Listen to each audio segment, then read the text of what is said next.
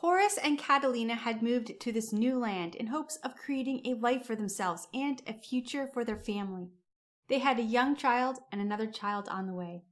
They had created a paradise beyond their expectations. But everything had come crashing down when their leader had gotten involved in a war between the Mohawks and the Mohicans. The Mohawks had easily defeated them, and the Mohicans were on the brink of being wiped out. Now they were trapped in their fort, their trade partners dead, and a new enemy outside the gates. The cemetery had rows and rows of fresh graves. One of those graves was their leader. Everything had changed overnight.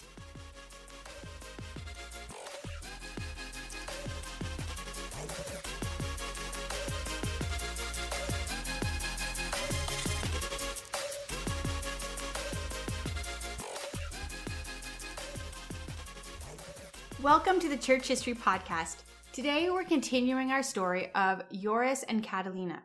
But before we do, let me remind you that if you're looking for a voiceover artist for your YouTube video or your audiobook, to check out the link below and let me know that you are a church history fan, and I will get you a great deal. Okay, let's jump into the stories of Joris and Catalina. One day a ship arrived, and on the ship was their new leader, Peter Minuit. Now, Joris was well respected in the town, and people were looking to him for guidance. He, along with others, met with the new leader, Peter Minuit. Minuit decided immediately the fort would have to move. He scouted out a new spot for a fort and told them they were moving. They would be moving to an island nearby, an island called Manhattan. Catalina had to pack up everything. The couple walked around the farm they had built. They would be starting again from scratch. Just 2 years ago, they had cleared this land, planted fields, built the home where their daughter had been born, and now they would leave it all. The summer of 1626, Minuit made a deal with a new tribe, the Wiskaskik tribe. They would share the island. Both the tribe and the Dutch would live together. They would protect each other if attacked, and the Dutch would buy their furs to trade. For the Wiskaskik tribe, it was a good deal. They would have a place to sell and trade their furs, and protection if attacked. They trusted the Dutch. For the Dutch, it was a good deal as well. The island was beautiful and could be protected. And the Wiskaskik tribe was a peaceful tribe that they could work well with. The Dutch believed in law, and everything was to be documented and written down in legal manner. Horace and Catalina, along with the rest of the Dutch, watched as Minuit and the Wiskaskik tribe made the deal.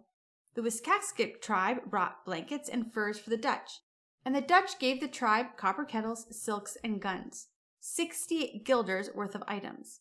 And after the handshake came the party. Joris and Catalina began to hope that this time things would be better, and they were, for a long time. Joris and Catalina built a house on Pearl Street. The Manhattan Island was beautiful. There were strawberries everywhere that Catalina would love to eat, and taking her children to the fields to pick strawberries was a favorite pastime. The family would walk the trails that went the whole length of the island. It was the most beautiful island they could have ever imagined. The Dutch named the trail Gentleman's Way. It was a favorite place for young couples to walk together. Today, that trail is called Broadway. Joris and Catalina had 11 children, and Sarah, their oldest, quickly grew into a beautiful young lady. And soon Sarah was walking Gentleman's Lane with a young farmer. And then Sarah, the first Dutch person born in the Americas, was married herself and had herself a little farm in the area that is today Greenwich Village. New Amsterdam, which is what the village called themselves, had been founded on the same ideas the Dutch had: a high value in education, law, and most importantly, tolerance. And because of that, they soon found themselves with the same success as the Netherlands back home. But before long came the question, how much tolerance is too much tolerance? The idea of tolerance was the idea that you could worship God the way you wanted. If you remember the episode on the 30 Years' War, at this point Europe was in the middle of the French phase, the bloodiest phase. Witch hunts, mass hangings were becoming common, and death was everywhere. For New Amsterdam, the exact opposite was happening. Because of that, people were moving to the new lands for freedom. Soon the Dutch community was full of many languages and many faiths. Poles, Danes, Turks, Italians, and even the English were moving to the Dutch community. Even Puritans who had come over on the Mayflower were now moving to New Amsterdam for freedom. No longer was it a Dutch town. There were now many religions and many languages.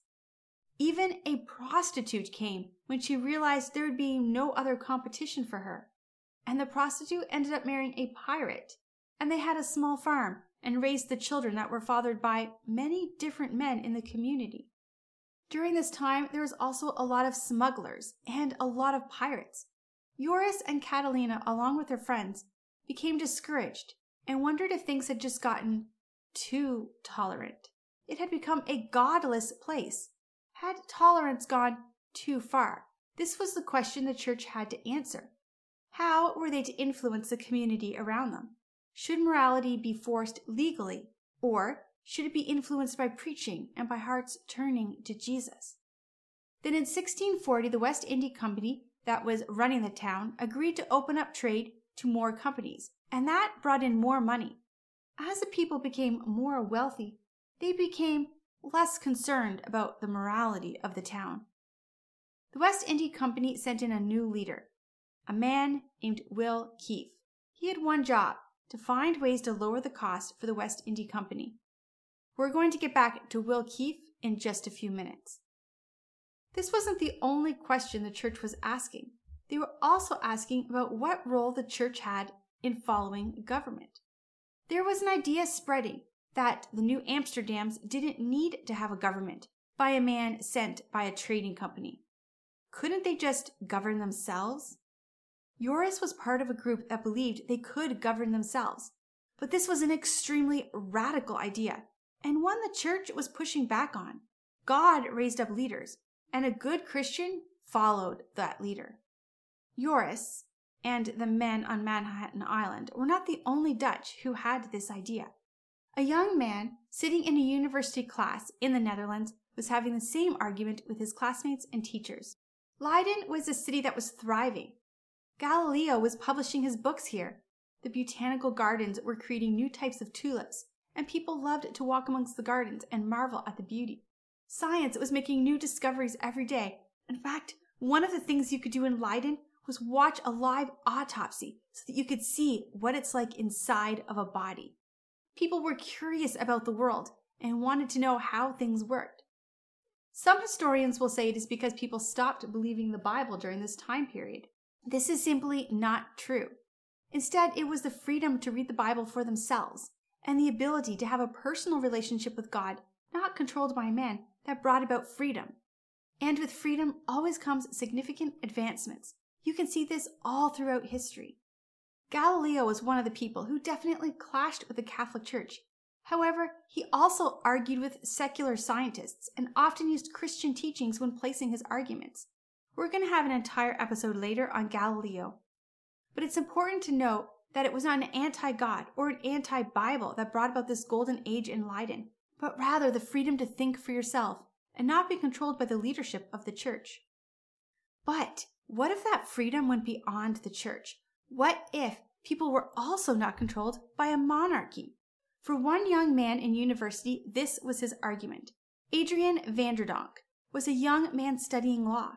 He argued that our value came not from the government, but from God, and that if we were all created by God, then we were all equal before God, that the child of a king had no more value than the child of a peasant. He also argued that having one man running the land was wrong, and that people should be able to govern themselves. This was an insanely radical idea. Without a king, the world would be in chaos. Who would rule? Adrian believed that the people should pick a leader, and that the leader would answer to the people. If the people didn't think the leader was making choices in their best interest, they could get rid of the leader and pick a new one. The teachers at the university were in opposition to this idea. They believed Adrian's ideas were dangerous and unbiblical. God appointed kings and queens to be over us. Adrian's idea was that the wrong person could be on the throne. That was to say that God could make a mistake. To say that the people should pick the leader was to say that the people should be in charge instead of God. But Adrian believed that the people picking a leader meant that all people would be equally valuable and that is how God created us. But shouldn't the Christian always be submissive to authority, as we're taught by Paul in Romans? Adrian's idea made authority submissive to the people, in exact opposition to Paul's teachings. You see, at this time, it was not an anti-God or anti-Bible argument that was rising, but a different idea of interpretation of the Bible. The idea of authority, biblical authority, government authority, and freedom was a line that was argued and debated in the church, and that debate even exists today. When Adrian graduated from law school, he headed to the only place a wild man like him could go. He headed to the Americas. That same year, in 1649, one crime changed the course of history forever. A young girl named Van Doris was in a local market shop run by a man named Mr. Claus Switz. She was finishing up her order when a young native man walked in. Van Doris finished her shopping and headed out the door. Outside, she suddenly heard a horrible sound, and wondering what had happened, she walked back into the store. The young Indian man was gone, but there, on the ground, was Mr. Claus Switz, beheaded. This horrible murder sent shockwaves through New Amsterdam.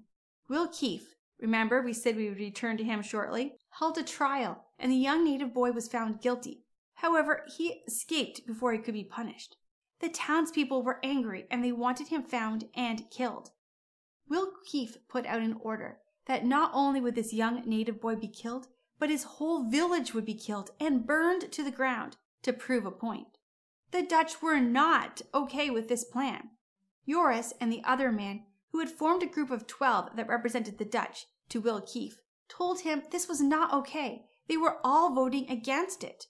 Will told them they had no say in it. He was the one in charge, and his vote was the only one that mattered. That night, Will sent soldiers to 2 different tribes, killing men, women, and children, even newborn babies. Homes were burned. It was a horrific, violent, deadly night. The Dutch were heartbroken as well. These were not strangers to them. These were friends. Some of the natives escaped, coming to the Dutch looking for help, thinking maybe another tribe must have attacked them. The Dutch helped them escape, but told them the truth. It was not another tribe. It was them, the Dutch. This was a turning point in history. Nothing would ever be the same again. Joris and Catalina had built a lovely home. Their children had grown and had homes of themselves. They had grandchildren now, but in one night, everything they had built, including the relationships with the natives, was destroyed. The native tribes met together and formed alliances. Tribes that had been bitter rivals were now united, and they had one enemy, the Dutch. Boats were attacked and Dutch were killed. Farmers were attacked and every member of the farm killed. And even small settlements outside of New Amsterdam were attacked and burned to the ground. And even homes in New Amsterdam were burned.